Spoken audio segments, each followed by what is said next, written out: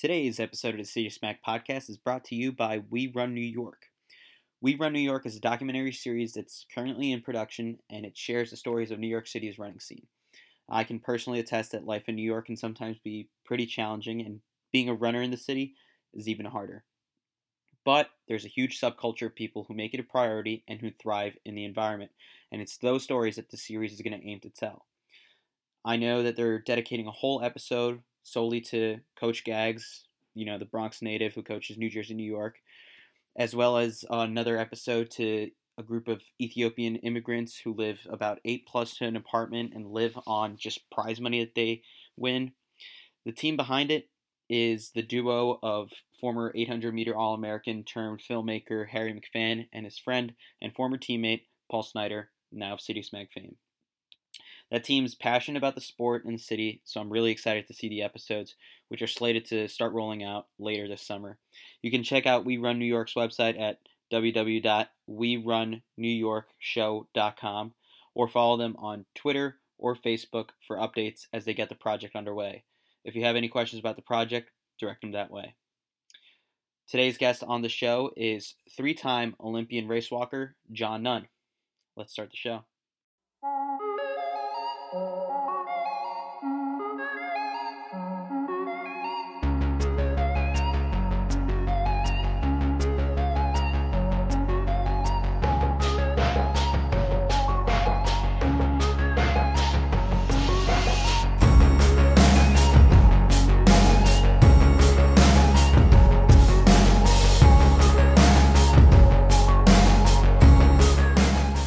All right, now we're joined by Olympian John Nunn on the City of Smag podcast. John, how's it going, and where are we at right now in terms of training and I guess the focus for 2017? Yeah, hey, thanks, Chris. It's going great. Right now, we just finished up indoors. We have a shorter indoors than the normal track season for race walk, and just won the Pan Am Cup trials for the 20K. So next month we go down to Lima, Peru for the Pan Am Cup for race walking for 20 and 50K. So we'll do that. From what I think I might have read it at some point. I think you usually take a year off after the Olympics. After Rio, I took an entire month where I didn't do anything. I was just taking up some school classes and just went to school and came home, and then slowly started to get back into it. Usually I'll take a couple months just easier after that, but a whole year is a little hard to come back on, especially as I'm getting older. So not quite a year, but we're back in full swing now anyway. So I want to start from pretty much the very beginning, because the race walk I find pretty fascinating at times, and it's just the question a lot of people have when they first watch it on TV is, generally speaking, how does someone go from running to race walking? Was there a point, I guess, where you made that transition, and what's kind of the decision-making process like behind that? Sure. I ran cross-country and track in high school. I was a decent runner, but it certainly wasn't going to get me major scholarships. I think my freshman year of high school, I ran a 4:44 mile and was excited thinking I could probably get down to 4:15 by the time I was a senior. And the lowest I got was 4:34. I dropped another 10 seconds. I was right around a 10-minute 2-mile runner and went up and did Foot Locker Regionals in Wisconsin at University of Wisconsin Parkside. And my dad found out. It is, yeah, it's a very tough course. And I talked with some colleges, and they said, listen, if you go to this race and you do well, we'll entertain the idea of maybe a partial or a quarter scholarship. So I went there for the purposes of hopefully running well, and then I'd move on with a running career. After the race, it didn't go that well, and my dad found out they had a race walking team there at the school. NAIA has race walking, NCAA doesn't. And Wisconsin Parkside was slowly transitioning from NAIA to Division II. However, they had some agreement where they were going to allow the Parkside race walkers to continue to race walk at the NAIA for another couple of years while the transition happened. So we went and talked with the coach. I had no interest in doing it, but the coach asked me my running times, and I told him, and he goes, well, I'll give you full tuition if you want to come race walk. I personally thought it was a joke. I thought it was one of the dumbest things I'd ever heard of. I went home, talked to my my high school coach, and he was kind of against it too. He was like, "That's not something you're interested in, right?" I was like, "No, sir." Continued to try to get more running scholarships or offers and didn't get any. I decided it was worth a trip back up to Wisconsin and to see what the school was like and see the guys. Met some of the guys who were racing for the team, and everyone seemed normal and reasonable. And then they started pulling out national team uniforms, and they started talking about trips they'd made and countries they'd visited, races they'd been in. And I started realizing as a 19-year-old kid, you're not worrying about bills or other things in life. And I thought, what a cool way to see the world, to compete and race. So I had a dinner with the coach that night and agreed to sign for at least a year, and we would see where it goes. And the first year was miserable. As long as it wasn't negative 20 degrees out, we were told we had to go out and race walk. So with race walking, it's almost the exact opposite of running. Running, you use your quads and your calves to be your main propulsion muscles. Race walking, you're using your hamstrings and your shin muscles and your glutes to pull you forward. So I had to literally learn how to walk all over again and work with the other guys on the team and the coach, and they spent quite a bit of time explaining and working with me. And there were many days when I would come in from practice and just lay on my bed and not want to move for a couple hours because I was in so much pain. It was so uncomfortable and not something my body was used to, nor I think any human body is used to doing. But within a couple months, things started getting better, and I started winning races on a junior national level. And later that year, won junior nationals and went to Cuba for junior Pan Am Games, and thought this was really cool that I'd gone to a country that we had this embargo act against, and no one really got to go. And here I was. And so from there, decided to pursue it a little bit more and see what would come of it. I think you always think you're going to be in your 20s your whole life, and you think that I can put the rest of life on hold and get after this, and we'll see what happens. And here I am now, 39, and still finished up schooling and working on other things beyond this, but still racing and racing really well. So not necessarily the path or the direction I assumed I would take when I agreed for that 1 year of college. But it's been a fun ride. How long did it take you to master the form? Probably a good 6 months. Now here's where it got interesting was race walk is a high school sport in Maine and in Long Island, and other parts of New York have it. So some of those athletes, much like anything you do from a younger age, you can pick up bad habits with.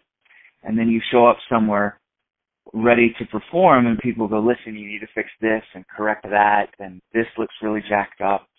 For me, the benefit was I had a great endurance base. I had some reasonable speed that was better than the average runner, and I had no clue about the form. So when someone taught me, they were teaching the correct way to do it, and I would immediately try to emulate the correct way versus bringing all these bad habits with me to college.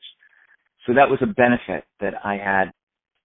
Within 6 months, had it down fairly well. The speed had to come later, but the actual form itself, I did really well, considering right away. So I was pleased there. When I ran in high school, because I'm from New York, and I would practice at the Armory, lane one would kind of always be for some of the race walkers. Do you see a particular age where getting into race walk might be better? Because I guess the body is still developing for young guys and girls in high school. By the time you got into it, you seem to have already been you were in college, so your body was pretty well developed. Is there, body-wise, is there a benefit to being a certain age? I think from personal experience and listening to what other people have said, I think the short answer is no. It's just like someone younger running. The only thing you have to be careful is just the mileage. You wouldn't take a 10-year-old and try to pack 75 miles in a week on them. You slowly work them up and get them used to the mileage. And in race walking, you're getting used to the mileage, and on top of it, you're getting used to the form. So as long as you have a reasonable coach and a distance coach can coach race walking, they just will need a little help with the form. But as long as you have someone who's sensible and allows an athlete to grow and progress at a controlled rate, you can really start as young as you want, because hopefully by the time you get to college, one, you're not burned out, and two, you've done things in the correct way that's allowing the body to grasp the harder workouts that are now going to start coming. So I think it's similar to running in that nature. You can start young, just be careful. I feel like with race walk, there's also the mental strength training that plays a component, because I guess you have to put yourself through that pain. It's not. You mentioned how it's not easy, and it takes a toll on your body. But for someone starting off young, there might also be like the mental hump of getting into race walk. And was there a little bit of like a self-consciousness type thing where you see people, I guess your age, still running, and you've decided to move on to the race walk? Was a part of you still hoping? I mean, not really hoping, but like had a feeling of like missing out on running and what you could have maybe have kept going and kept doing there? There was definitely a little bit. I remember growing up in high school, Gabe Jennings was running around my same time. Julia Stamps was another female athlete. And I remember reading about these other high school athletes that in Runner's World and other things, and you aspire to be like them and hope that someday your career will go well. And then to take this weird kind of hard left turn and you end up in race walking, initially there was definitely some frustration, I think, mentally, where I go to bed at night wishing, man, I wish I could run. But then it was the Junior Pan Am trip to Cuba that all of a sudden I'm with Gabe and with Julia, and we're all on the same team. And I started making other teams and realized some of these people were my childhood idols, or that were 5 or 6 years older than me, and now I'm on the same team they're on, and I may not be running, but I'm race walking, and I'm getting to experience everything they get to experience that was my dream of being able to do. So that certainly helped an awful lot. But there definitely was, I mean, race walking is an awkward sport. It gets made fun of. People think it's silly, and why would you just not run instead of walking?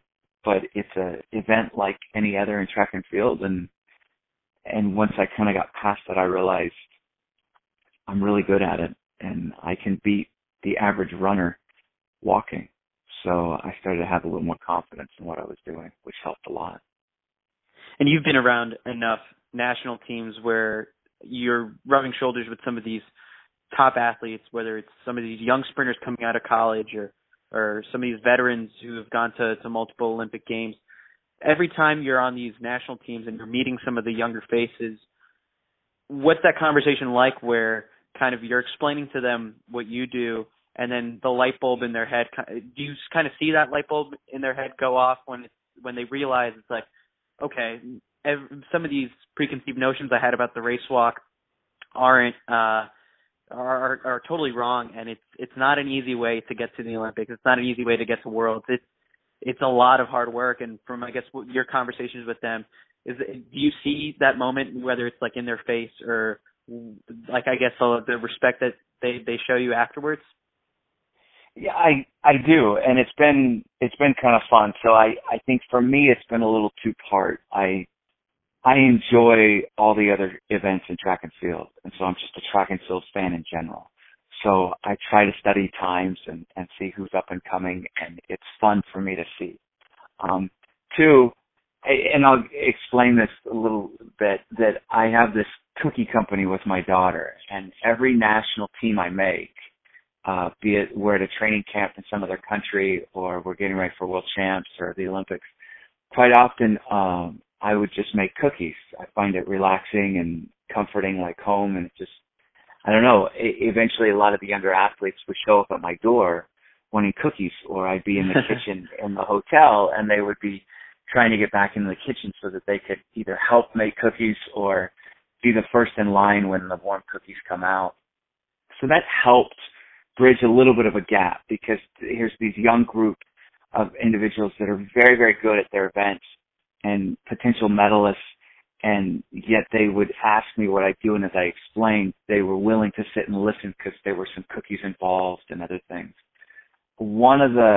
I think one of the most interesting situations that happened was with English Gardner, who she and I are great friends now, which is so odd that there's this age gap, and she's this incredible 100-meter sprinter, and here I am, this 50-kilometer race walker, and we can hang out the whole night and have a blast together. But it started in Linz, Austria, prior to 2013 World Championships in Moscow. We were there for 2 weeks or 10 days or whatever doing a training camp. And there was a concentration camp just outside of Linz that was roughly about 30 to 35 kilometers away. And I had worked with the coaches, and Randy Wilbur is a physiologist from the USOC. He was there with us too. And so the coach, Troy Engel and Randy and I decided on a Saturday I was going to walk out to the concentration camp. I had a long workout, so we might as well walk out there, and they would bike. So I walked the whole way and got to 30K and then hopped on one of their bikes with them, and we kind of got up to the concentration camp just a couple kilometers away. Had such a moving experience that when I got back, it took the whole day getting back with trains and buses, and things were down. But we got back to the hotel, and I started talking with the USATF staff and said, listen, I know we're leaving Monday, but tomorrow would be a great opportunity for every athlete to go experience a concentration camp, because it was just so emotionally moving and part of a world history we don't have here in the U.S. So they set up these buses, and virtually everyone went on this trip. It was, you didn't have to go, but there were about 3 or 4 who stayed back, and some of them were people who had already been to concentration camps, and it was one and done. I've seen it. I don't want to experience it again. It's horrible, but it was worth seeing. So apparently the whole way out, they started talking to each other on the buses, the athletes did, and they were asking, how did we find out about this, and where, like, why are we all going? And someone said, oh, John Nunn walked out here yesterday. And they proceeded to not think much of it until it took them like 30, 40 minutes into the bus ride out. Someone, I think it was English, looked at someone else and goes, no. Like, he walked out here? Like, we're still driving. And they were like, yeah. And so apparently they got there and were dumbfounded at how long it took them to go in a car. And then the idea that yesterday morning I walked the whole way out there. So English finds me that night, and I didn't know her. And she corners me and was like, you did not walk out there. And I go, I did. And she goes, no, that's not humanly possible. And so we had this long conversation, and she goes, you have to explain to me what you do. And I started telling her about the form, that technique, and she goes, no, this doesn't work this way. No one walks that far. And I was like, I did. Well, they ended up paying attention and watching as we came. The Moscow race went horribly for me. I cramped up and finished, and they had to cut my uniform off of me and leave me under the stadium with an IV for 2 hours. And so here they had seen me train. They had gone out to the concentration camp and then saw the race evolve. And within a day after the race, I think I had gained a lot of people's respect of that, okay, we get it. And you're welcome to make fun of race walking because it's silly looking, but this is one of the most brutal events. And that's what I was hearing from quite a few, like, we've ever seen. We've never seen someone put their body through this type of torture and then come out of it on the back end and go, well, give me a couple months and we'll go do another one.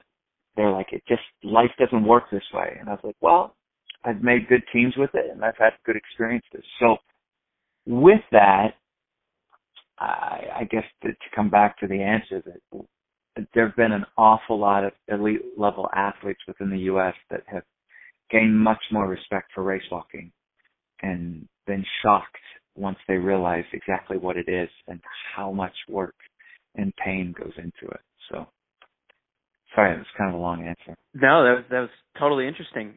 And so, what's the reverse? What are some of your favorite events to watch? So I'm a huge fan of the 100 meters, and not necessarily for what someone might think because they run so fast. It was at that same trip, we were in Moscow. I was sitting at dinner with Jason Richardson, Justin Gatlin, myself, and there were a couple others around. And they were asking me about the pressure and pain I put on my body through a 50K. And so I started asking similar questions about the 100. And they started explaining the physiological aspect that goes into it. And they said, you think we only run 100, but our bodies get so jolted and so locked up with lactic acid and everything because we're pushing to the absolute max in such a short time that then they went on to explain the semifinals, and then they go back into a tent and rest for about an hour and a half, and they got to be ready to go in the finals. And they said, so we do it on the standpoint of you got to push hard enough in the semis to get a decent lane assignment and to get out of the semis, but still be able to recover within 90 minutes to be back on the track, pushing your body beyond 100% max that you can and try to win the race. And so once they started explaining it to me, the 100 meters took on a whole different perspective. Because as someone who just watches track, you see them do semi or quarters the day before, they come in and do semis, 90 minutes or 2 hours later, they're doing finals, and you're like, oh, cool, they won. Well, good for them. But when they started walking me through, I guess more or less like how I had walked them through a 50K, the respect level just went through the roof. And I was like, this is one of the most brutal events I've seen, even though it's just 100 meters. They were like, yeah, we have a hard time coming back. If you push too hard in the semis, it makes the finals really difficult to get through. So the 100 was great, and then the 800 is fun to watch, I think, because it's evolved over the last 20 to 30 years into just a full-on sprint. You used to see people, the first 400 just relax and then push really hard in the last 4, but those guys go hard from the minute the gun's off, and it's really impressive to see how hard they can hammer it for 2 full laps. It's a fun race to watch to me. If you had it your way and would have stuck with running, what were you, maybe focused on maybe pursuing, what distance? And, if you had it your way, what would you be running?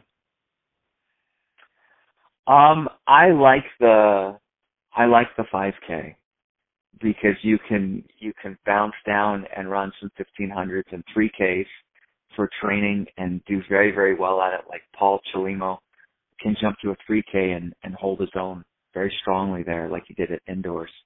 And then you have the opportunity to jump up to 10K and try it because your training has allowed you to get up there. So 5K to me would be a sweet spot. But after all these years and looking at how fast they go, even when I was young and thought I was fast, man, I would have gotten destroyed in a 5K. There would have been no question about it. So race walk in the 50K is probably better for me anyway. With race walk and the training that goes into it, I feel like there's also a loneliness behind it because sometimes, you might be out there by yourself, or you don't know if there's another elite race walker, within driving distance for you. So we all know about the loneliness of a long distance runner.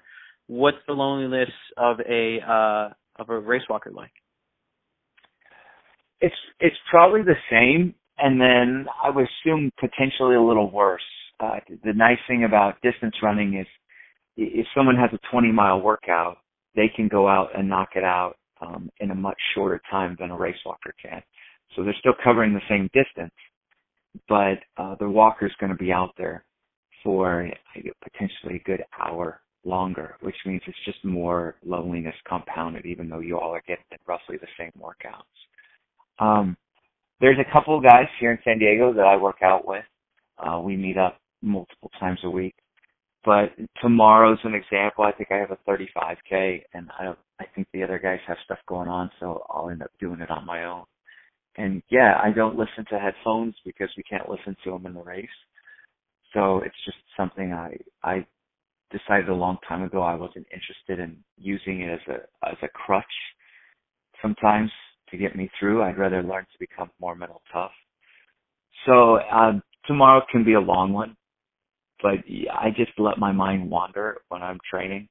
Sometimes I think about what I'd do if I won the lottery, and if I'll play the whole thing out, who I would give money to and where I would go and what kind of house I would buy. And if you do that long enough, pretty soon you end up like 45 minutes into a workout and you haven't thought about much else. And the workout's now over a quarter of the way done. So there's some positives. It definitely makes you stronger. Part of me embraces the loneliness. You know what you need to do and you just go out and do it. So I guess I don't know much different.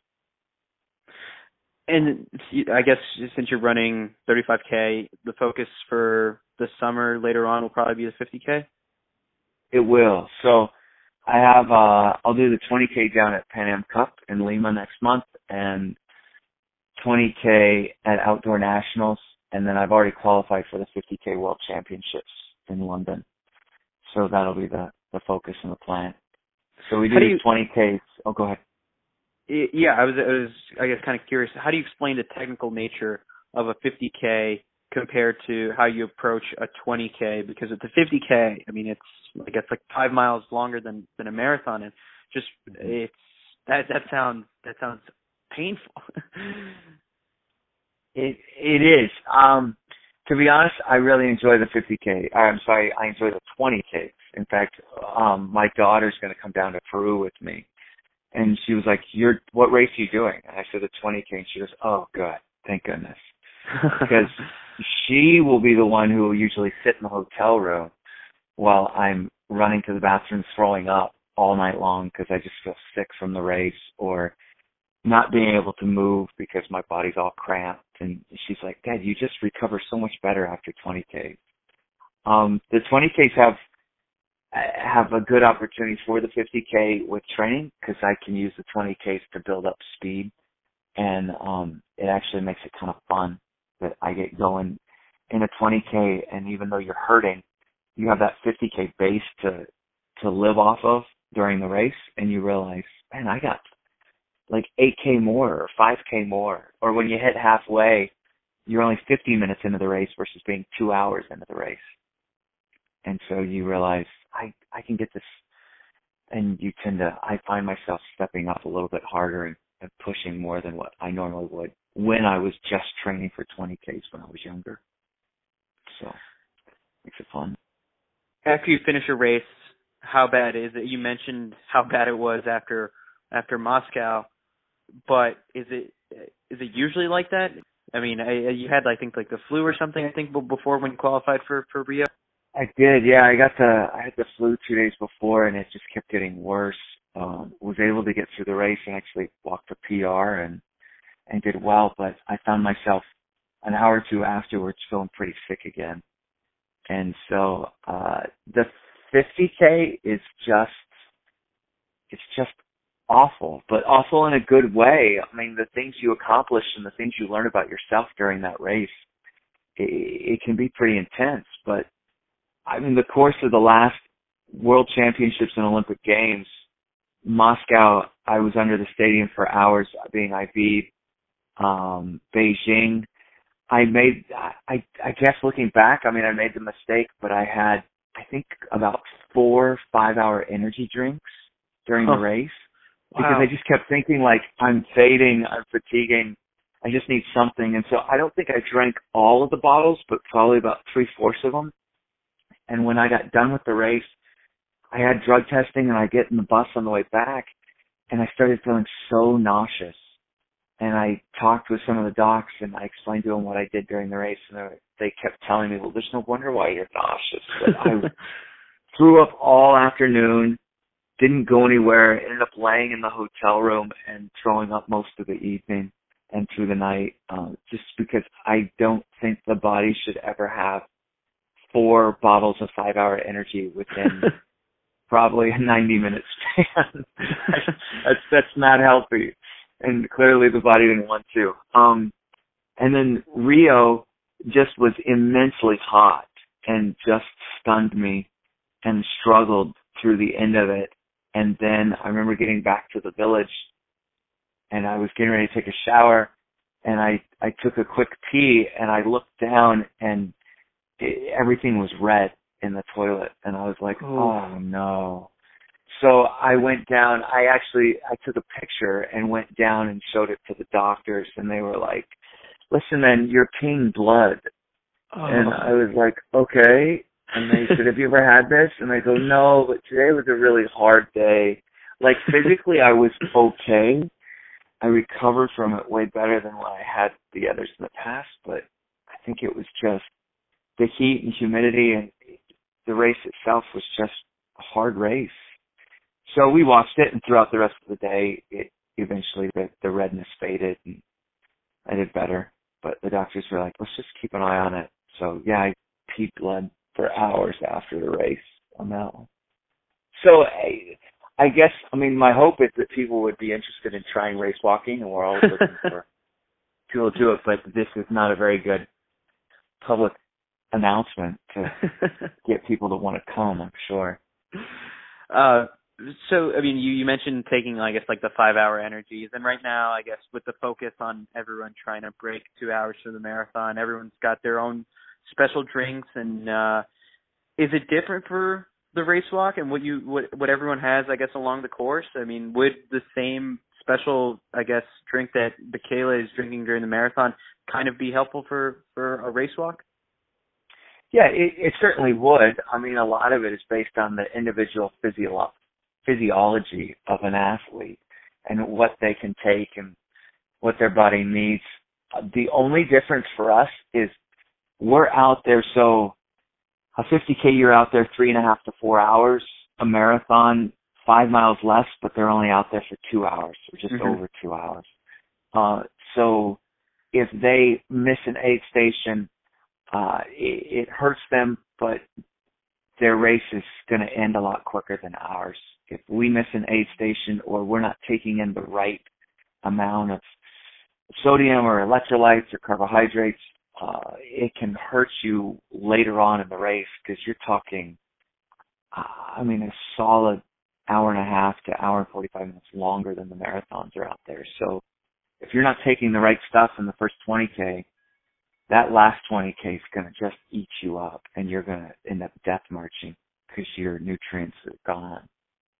So I actually, prior to Rio, went to Colorado Springs and did a heat and humidity test with Randy Wilbur in a room they have. They took the altitude down to sea level and humidity to, I think, 80% and about 85 degrees. So they made a worst case scenario for Rio. It was great. They took sweat samples off of me and saw how much salt I was losing, and then I sat down with the nutritionist afterwards, and we went over a list of, she goes, John, here's a list of the drinks that you can try, and it's your personal preference. She was like, but what you're drinking is not good enough for a 50K. You need to change it up. You're not getting enough calories, and your sodium levels are too low. And so that was news, and it was really neat to hear and really educational. So I came home and bought a bunch of stuff off of Amazon and just started trying everything, and ended up settling on the GU Electrolyte Endurox drink powder that has high carbohydrates and quite a bit of sodium. So it works for me. Now, there's also the runners who take little extra stuff outside of competition. I mean, the race walks had its problems with doping, and you're someone who consumes the news about the sport and follows things pretty closely and aren't, I guess, like too afraid to be outspoken against doping. Why is it that so many of those high-level race walkers from Russia, I guess, were caught? And what's, I guess, the science behind, I guess, the doping and the benefits for a race walker versus the marathoner? I mean, it seems, I guess, it's probably the same. But I guess like from your perspective, for these Russians, what did they see, and I guess how did they justify what they were doing?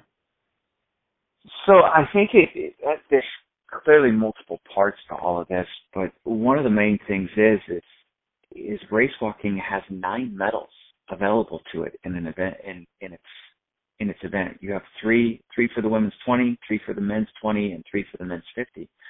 So if a country decides to say we're going to focus entirely on race walking, there's a good chance they can walk away with 5 or 6 of those 9 medals at the end of every Olympics, which medals, regardless of what they come in or what event, medals are still medals to a country.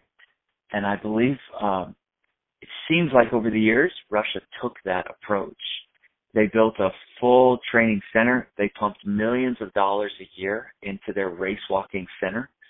And they had a systemic system moving that was dealt with doping and getting the athletes on par. And there would be times when someone would win a world championship and then they wouldn't be at the next Olympic Games or World Champs. And you would ask, and you'd start to hear rumors that their certain levels within their body were too high and they were going to get popped. So they pulled them and threw someone else in. And the person they threw in ended up winning the world championships or finishing in the medal contention, top 3.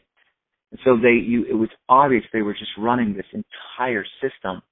Chagin, who was their coach, who's now, I believe, been banned for life. Mm-hmm. If I remember correctly, I mean, you're talking of somewhere over the last 20 plus years, you're talking over 30 athletes that served bans, that got caught, that he was coaching. To me, that's unheard of. Usually it's 2 or 3, and then the coach goes away because people stop working with them. But because they were running, there's no question in my mind it was a state-sponsored, systemic program that these athletes, I don't even know if they had much choice in what they were doing or being told to do. But what it was doing was pulling medals right and left from world championships, from World Cups, European championships, Olympic Games. And they were killing it. And I think finally the athletes got frustrated enough outside of Russia, they started putting enough pressure on WADA and the IAAF to start asking more questions. And eventually it was athlete-led and blew the whole thing open. So. I feel like you were at enough races where you kind of saw some of these same faces and I think I've talked to Shalane Flanagan and a couple other athletes, and when athletes get popped later on, they always the other athletes who finish behind them always say, well, I guess like the athletes know who they think is clean and who they think is are dirty. And so I guess what's just kind of like the atmosphere like before a race like that, where you're standing around next to some of these Russians, is everyone else just kind of giving them like the side eye just because it's like everyone knows? Yeah, they are. I mean, I remember standing on starting lines and looking around and listen, I've never won a medal in a major world championships, but when everyone suffers through a 50K together, I think it's kind of like the decathlon. At the end, they all do a victory lap and applaud each other and do bows together.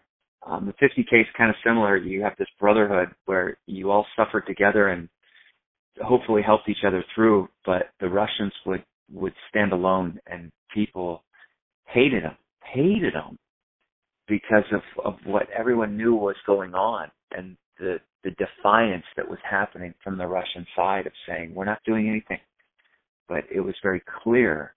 These guys you walk next to them and they're not even breathing hard, and you're dying as you're trying to stay with them, and you're just wondering, okay, to a point, this is okay, I'm just maybe out of shape. But then you realize on a world level, the best in the world are still struggling to stay up with them.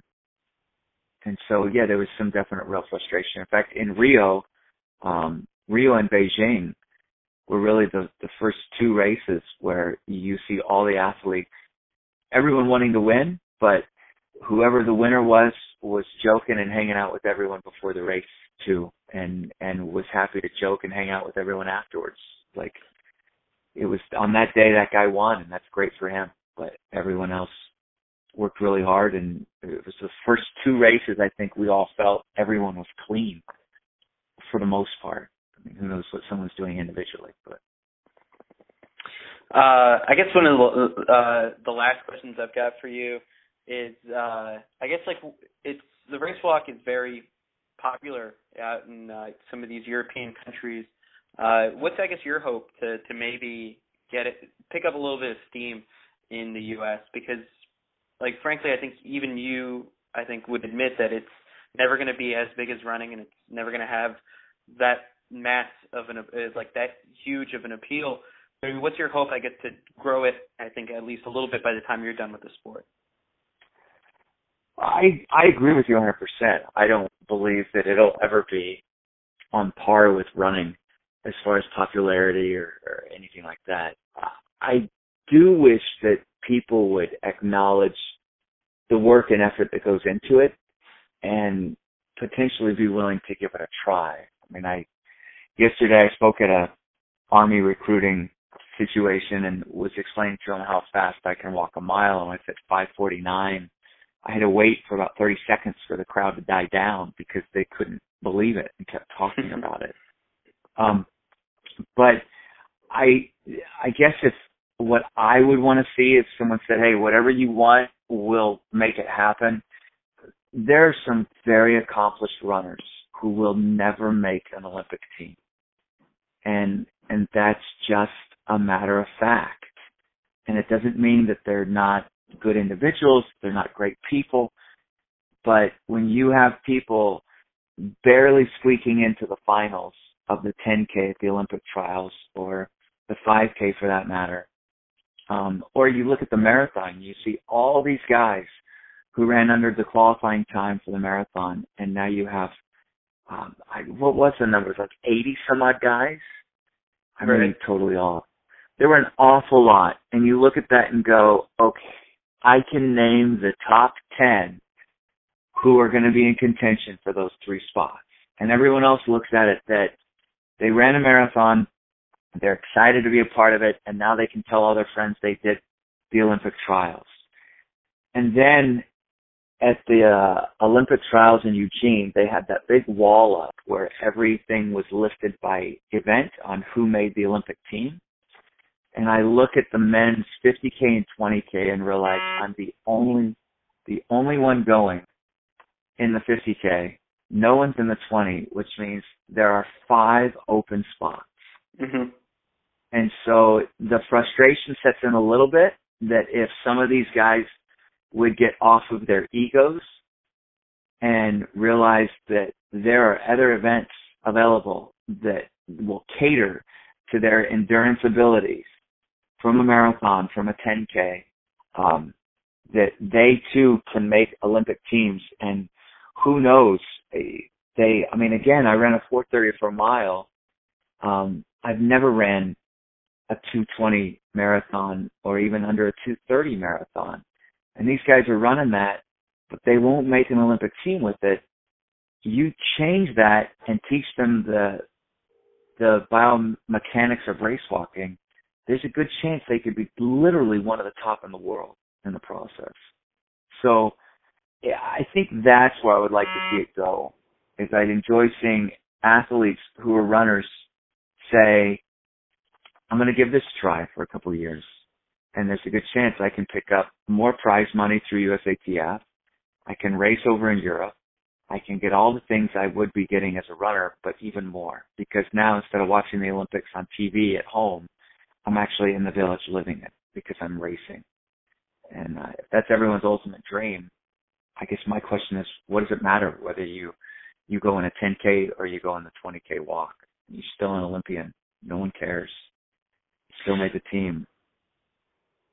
And you got the good news recently that the 50K is going to stick around for a bit. Yes, that was a mess, an absolute mess.